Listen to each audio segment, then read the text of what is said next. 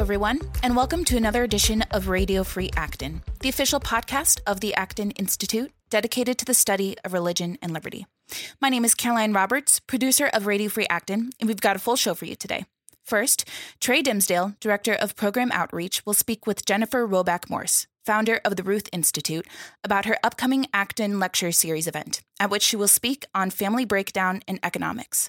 Then, on our Upstream segment, Bruce Edward Walker will be speaking with Patrick Edding, Director of Alumni Relations, about the new film The Darkest Hour. So, without further ado, let's get into it.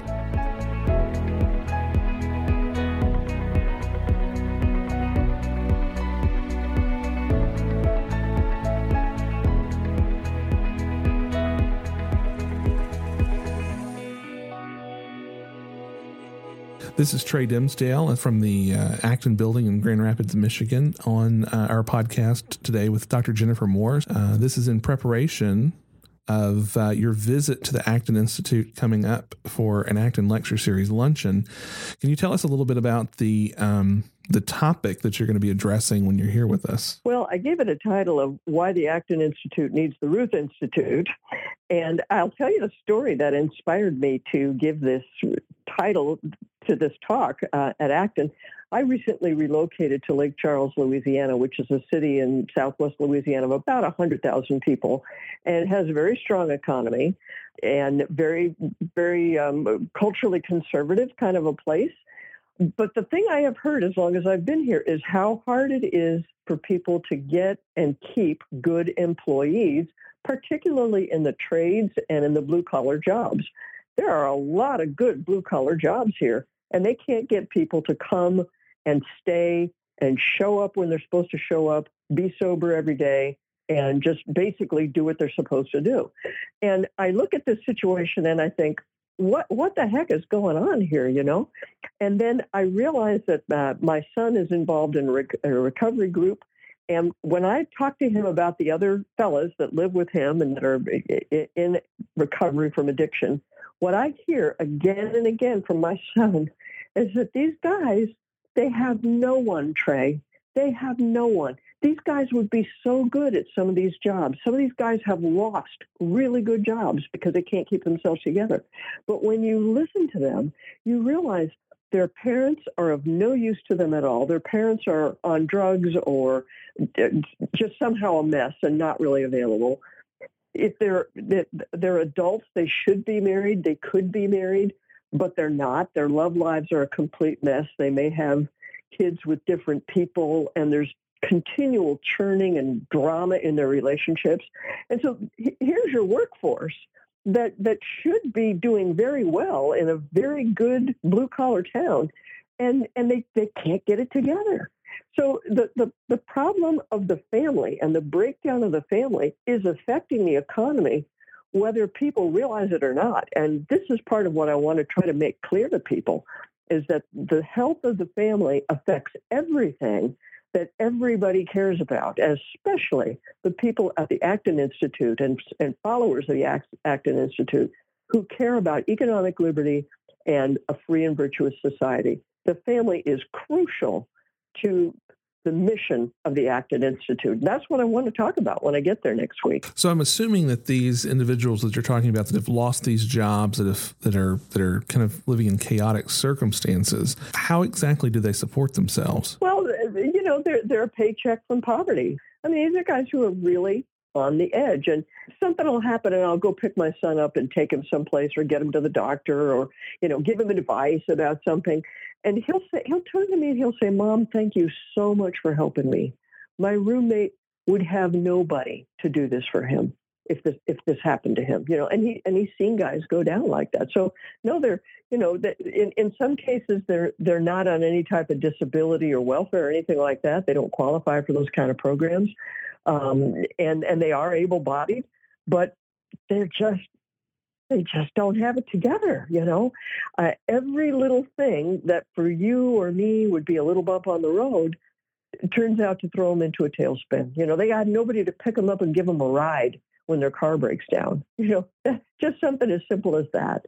So I just think people in the managerial classes don't realize how much our families do for us and how much family members just routinely do for each other. And the people who are living closer to the edge economically, the loss of their families is catastrophic. It's way more than inconvenient. It's catastrophic for a lot of those people. And that's what I want to try to call to people's attention. Right. So this generation you're pointing to, your son's generation, is the generation of children that were born from the sexual revolution. Am I right? That's right. That's exactly right. And so we're starting to see we're starting to see fruit being born of the ideas that were there. So maybe walk us back a bit to what is it exactly that we can trace some of these problems to? What are the ideas that are actually causing the breakdown of the family that we need to be aware of and mindful of to try to combat? Well, that's a great question, Trey. And I have thought a lot about the sexual revolution and talk about some of these topics in my talks at Acton University, which, by the way, I must say I'm very grateful to you and the education staff there at Acton for giving me the chance to try out this material in front of live audiences, But in any case, the three big ideas of the sexual revolution, one is the divorce ideology. The divorce ideology basically says that kids are resilient, and they're so resilient that parents and adults can break up their relationships and substitute in new parents and new sex partners, and everything will be okay. The kids will be fine, no matter how many times you divorce and remarry or never get married in the first place and repartner and so on. Kids will be fine. They're, it's all good. The kids are resilient. That's completely untrue. It's completely untrue, which, a moment's thought should have told us that it would be untrue. But we now have a lot of data that shows it's untrue. And when you actually talk to people and you really, really start paying attention, you can see that the experience of people from broken families and divorced families and all these kind of alternative family forms, as we euphemistically call them, people are really suffering a lot from all of that. So that's one idea, is the divorce ideology. Second ideology, I call the contraceptive ideology. It's the idea that a good and decent society should do everything possible to separate sex from babies. And, when you think about that, well, in the 60s, it sounded like it was going to be a lot of fun. Okay, we can have sex without having babies. Wow, that's cool, man, groovy, the whole thing. But now we're to the point where we're having babies without having sex because we think that the baby is kind of our entitlement. If we're entitled to buy one if we want one, and we're entitled to get rid of it if we don't want one. That's become our attitude towards children and the connection between sex and babies. To put it a different way, well, look, at one time I was given a talk doing a debate at a law school, and I made the statement. I said, "Sex makes babies," and my opponent said, "No, it doesn't." Yeah, she did. She said, "No, it doesn't." And I said, "What do you mean?" And she said, "Unprotected sex makes babies." See. So that's the way their mind works. That's the way the ideology works. Is that children are the result of contraceptive failures. They're not the result of the sexual act. So that's created tremendous distortions in our thought process about the relation between sex and babies and our behavior. And then the final ideology that's part of the sexual revolution is what I call the gender ideology. Which says that the differences between men and women are all socially constructed and therefore can be reconstructed. And now we're to the point where we're saying, well, that was the early version. I used to be able to say men and women are identical, except women are better. That was the early feminist view of the gender ideology. But now it's morphed to the point where the body is so unimportant. The gender of the body, the sex of the body is so unimportant that you can reconstruct it yourself if you don't like the one you have. We use enough physical technology, medical technology, and then enough social, cultural software wrapped around it to support you in whatever your choice is. We do enough of that, by golly, you can be a man even if you have XX chromosomes, and that's what we're trying to build society around. And so those three ideas, the gender ideology, the contraceptive ideology, the divorce ideology, those are the things that are creating enormous confusion and enormous chaos and pain in the lives of families. And that's what I'm going to be talking about and trying to explain to Acton people who care so much about freedom and the economy to see how all of that affects the economy. So obviously, we can see that there are engines of moral formation out there, the church, schools, families themselves, and those are places where we need to get this message to so that we can hopefully head off another generation of people that are impacted by these ideas. But what do we do with the fact, the present reality that we do have a generation of people who have been impacted by these three ideologies that, as you pointed out, are so damaging to all corners of society? Well, I think one of the first things we need to do is to acknowledge that there's a problem and be open to hearing what people have to say about the fact that there's a problem. So just to give one very concrete example that probably a lot of people could implement right now, is that in families where there has been divorce or separation or some kind of shuffling of the parents, it's not unusual for everybody to say, oh, the kids will be fine. And if the kids aren't fine, it's the kids' problem. There's nothing wrong with the underlying structure of the family. It's you're too sensitive. And so what happens to that child as they grow up is that they're asked to kind of redefine reality.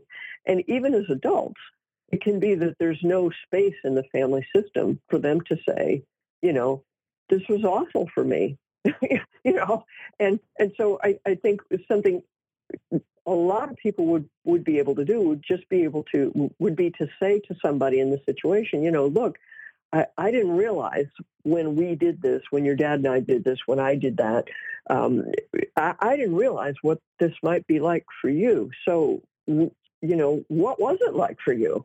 And then be quiet and listen to what they have to say, and don't try to talk them out of it. To really listen to the experience of people who've been harmed. And not only does it have this, kind of social effect of getting us out of our craziness, but it's only fair to those people themselves who've already been harmed by their parents' divorce, for example. And then for nobody to ever listen to them for the rest of their lives, that's a double injustice to them. So that's something that anybody could start implementing right now. Right.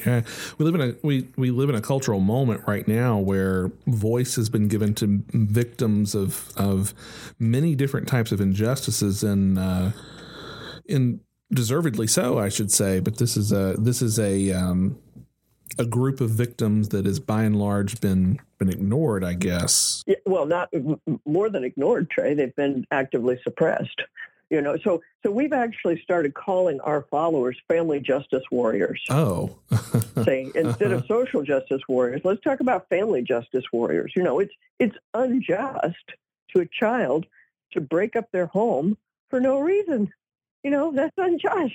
What are we doing here, And for the whole society to rally around the adults and leave the kids there sucking their thumbs trying to figure out what just happened, that's unjust. So we refer to ourselves now as family justice warriors. Well, here at the Acton Institute, the Ruth Institute, we have lunch lectures where we have people like you to come in and speak. We host conferences, you host events, you publish books. The person who's listening today that doesn't have at their disposal the resources of an institute and a platform that something like this provides, what do they do with this information? Where do they go? What do they say in their parishes or their local churches or their schools? What's the advice that you give to that person? Wow, that's a great question, Trey. You know what? We try to make our resources available to those people, right? So we have a place on our website where people can tell their stories, for example, anonymously. We have something called Ruth Institute book clubs, which are the opportunity to create a small group comparable to a Bible study or a women's group or something like that. But we prepare 4 weeks worth of curriculum for you to read on a particular topic and discuss. And we create the discussion questions, and we have training for people to be book club leaders and the whole thing. So that would be a very suitable thing that anybody listening to this could do. You know, if you're interested in what has divorce done to America, if you're interested in tips for a happier marriage, we have curricula around those topics that people could then use as the basis for a small group study group. And that'd be a great thing to take to your church. Right. Well, Dr. Morse, we're out of time, unfortunately. Thank you so much for joining us today. Thanks again, too, for taking your time to come up to Grand Rapids here in a couple of weeks. There's going to be more information that listeners to our podcast can find out about how to either watch the live stream or be here with us in Grand Rapids when you're here. Thanks again for your time. Thanks again for your work and for your friendship to the Institute. Well, thank you so much, Trey. I'm really looking forward to coming up to Grand Rapids in a couple of weeks. Me too. Thanks a lot. Family breakdown is expensive. Taxpayers provide programs to step in when the family fails. Businesses have trouble finding workers they need with even basic skills.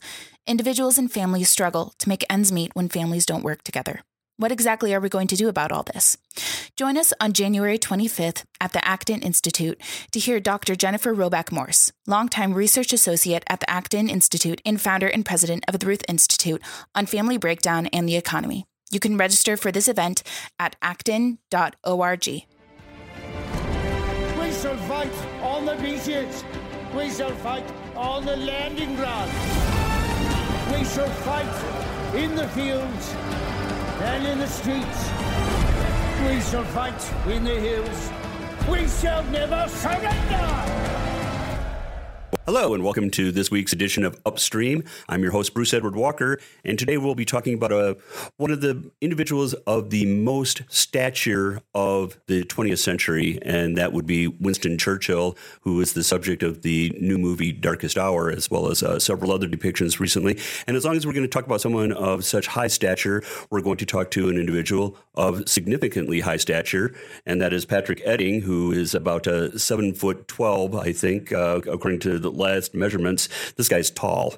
I'd ask him to sit down, but he already is. Patrick is the Alumni Relations Director here at Acton, and you saw Darkest Hour over the weekend, Patrick? I did see The Darkest Hour over the weekend. This is a movie that was directed by Joe Wright and stars Gary Oldman, who just won a Golden Globe for Best Actor for his portrayal of Winston Churchill.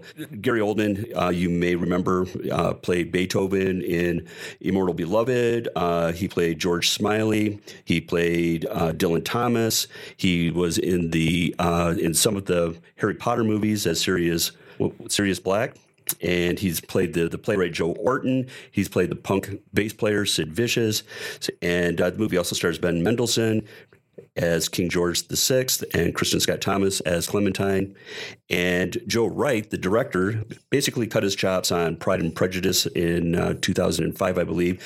He did Ian McEwan's adaptation, Atonement, and Anna Karenina. So we're talking about you're bringing a lot of firepower to this movie. And in a lot of ways, I think it pays off. In a couple of ways, it doesn't. So I'll let you take the floor. Well, he's definitely an eclectic person that has an eclectic background, and a diverse background, to say the least. And I think that comes out in his portrayal of Winston Churchill, who was an eclectic character himself, and a man of many talents. So I think he does a fantastic job. I personally thought he did a fantastic job of portraying Winston Churchill throughout the film. I love the performance. I'm not familiar with a ton of those in the other movies that he's been in, but I really enjoyed his portrayal of Winston Churchill. Right. Well, one of my favorite portrayals is in a kind of a chopsocky movie that he did, written by Quentin Tarantino and directed by Tony Scott, called True Romance, where Gary Oldman plays a white individual in a heavily African-American element in Detroit, where he is a drug dealer, a very violent individual. But he is a very wide-ranging actor, so he can play anything from the character in True Romance to Beethoven to Sid Vicious, the punk rocker, heroin addict, and to George Smiley. And he's 59 years old and is he does a remarkable job. Let's talk a little bit about the character of Winston Churchill and how it's portrayed. I mean, there are many things that are historically accurate, but then there are also places where they kind of finesse it a little bit to add a little bit of drama and a little bit of flavor. Well, so in the opening scene, we come to Winston Churchill. He's in his bed, and the new secretary is showing up. They're advising her on how kind of abrasive, and he mumbles and all these things. And then she goes up to the room and sees him. He's laying in his bed, not dressed yet. The maids have made his breakfast. He appears kind of aloof, maybe in disarray, a bit absent-minded, maybe even. He's mumbling, seems to stutter over his words, and he's drinking whiskey for breakfast and a bottle of champagne for lunch. And so you kind of get this negative image of Winston Churchill as almost that he wasn't fit for the position or something. It was just by happenstance that he fell into this into the prime minister role. But it doesn't necessarily seem to be the case. And I was reading a review from Jim Talent at National Review, and he said, they kind of miss Churchill's was energetic and decisive, and he had a high level of intellect and a commanding presence, and all these things that I think in the first scene are kind of troubling. And then the other thing that wasn't so historical was the when he decides to hop out of his limo in the rain. Okay. I'm going to bookmark that, and we'll get back to that, Patrick, because I want to go back to what you were saying about the National Review essay on this, because there was another essay written for National Review by Victor Davis Hanson, but I do want to talk about that in just a little bit. But let's establish where the movie begins and what time period it covers, because it's very telling. I mean, this was a very bleak era. I remember, I'm not that old, but I do recall in middle school getting a box set of Edward R. Murrow, You Are There type of recordings that were re-recordings of some of Edward R. Murrow's talking about the Blitz on London, what England was going through at that given point in time. You've seen Dunkirk. I have not seen Dunkirk. You have not seen Dunkirk? Yes. Holy Toledo. Wow. Demerits for you, young man. But this whole movie starts with Churchill becoming prime minister. No one else wants the job, essentially.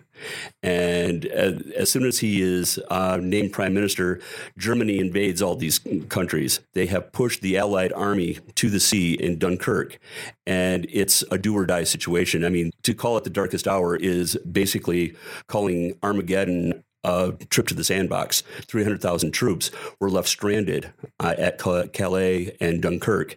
It was up in the air as to how this was actually going to play out. This could have ended the war. Well, and it could have taken two routes, and the movie displays this pretty well, right? The one, Lord Halifax wants to make a peace treaty with Hitler through Mussolini and the Italians as a mediator, and Churchill. We were talking about this earlier, but one of my favorite quotes in the movie, Churchill says, "You cannot reason with a tiger when your head is in its mouth." That kind of portrays his attitude throughout the movie, is that he hates communism, he hates fascism, he's going to fight till the end, and he says multiple times, at all costs, to make sure that it does not take over, that the Germans are not taking over not just France and Dunkirk or Britain, but the world at that point. Right, because recall that at the time, this was before the United States was involved. There's a very telling scene where Churchill calls Franklin Roosevelt and said, "Hey, how about shipping us the planes that we borrowed money from you so that we could purchase?" And Roosevelt says, "If you can bring some, we'll get it 1 mile from the border of Canada, and if you bring some horses, they can drag it over." Right, right. By that point in time, Great Britain was in between a rock and a hard place, and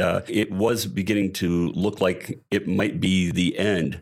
It would have been an alternate history. Yeah. This would have been the man in the high tower scenario. Who could have even imagined what would have happened if Britain was not able to outlast the German forces for that 1 year before the United States entered. The United States entered, right. Yeah. Okay, so the historical depiction, and this is where we get back to where I bookmarked, the historical depiction is remarkably accurate. I think they showed the resilience of Churchill and how he was able to roust the country, to get the country behind him, to do what needed to be done. This is very, very wonderful. But this is where I hit the wall on the movie, and all of a sudden he is racked with doubt. And we're referring to the scene where he jumps out of the car, and he's given permission now to Lord Halifax to go discuss with the mediators and Mussolini and Italians about a potential peace treaty. And he's begun to think that, well, in his head, you can kind of see this interplay in his head. Well, maybe peace is the best option. Maybe this is what we need to do. We need to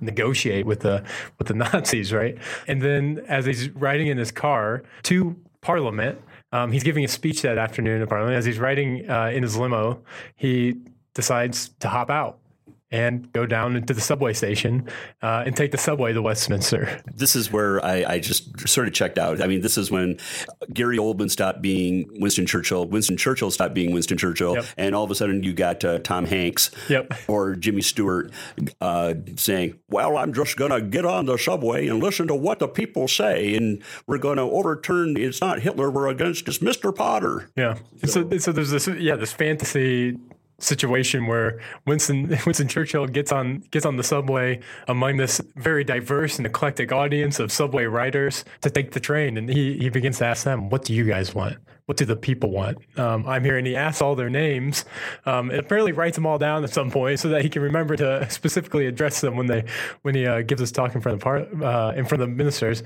And so as he's writing, he's asking them, what do you guys think? And the people want to go to battle, and they want to fight at all costs for the current life that they have. And it's this kind of utopian dream of what Winston Churchill, of any prime minister writing on the subway, asking the people what they want, and then going to Parliament and saying, this is what the people want. I talked to Mr. and he listed their names and tells them all, they want to fight till the end. Right. It was all, too much Frank Capra for my taste. And I don't think it's spoiling the movie, because we sort of kind of know what happens when he goes to Parliament and Oldman delivers the "we will fight on the beaches" speech that is absolutely magnificent. And if the hair on your arm doesn't stand on end while he's reciting that, then you do not have red blood flowing through your veins. It is a fantastic speech. I think it's portrayed well. You're just waiting for that speech, really. You're like, okay, come on, let's get past this filler time and just get to the speech. But yeah, it was wonderful. Yeah, I think everybody in the theater had hair standing up or was on the edge of their seat while he was giving it. Oh yeah, and I saw some tissues come out at the same time too, which was good for U.S. audiences for still being able to get the visceral impact of the most wonderful speech that was given in the 20th century, because it really is. And to prepare seeing this with my wife, what I did prior to driving to the theater to see it was we sat and we watched Dunkirk. Okay. And she had not seen it before. The films really worked together to show what really was at stake. That there were more than 300,000 people on the beach who were within hours, if not minutes, of being annihilated. And here's Churchill saying, okay, this is my plan. This is what we're going to do. And we're never going to surrender. Yeah. Patrick, any last thoughts? I think it was very well done. I enjoyed my time. It was worth the hefty price of $9 to see it, definitely. But I would also encourage, as I didn't do my due diligence, watching Dunkirk in advance, and also doing some reading on Churchill before you go, so you can kind of point out these historical maybe inaccuracies or embellishments that exist throughout the film. All right. Well, thank you so much, Patrick Edding, who is the Alumni Relations Director here at the Acton Institute. For Upstream, I'm Bruce Edward Walker. I'll talk to you next week. And that brings us to the close of another episode. A big thanks to all our listeners out there. Make sure you check out the official Acton site, spelled acton.org, to stay up to date on upcoming events or just check out some of the interesting content we produce daily. Finally, if you would like to contact our podcast team, you can email us at rfa@acton.org. Or if you have questions for the Radio Free Acton team that you would like answered in future podcast segments, you can leave a message at 888-705-4180. This episode of Radio Free Acton was edited by Caroline Roberts and Daniel Menjivar.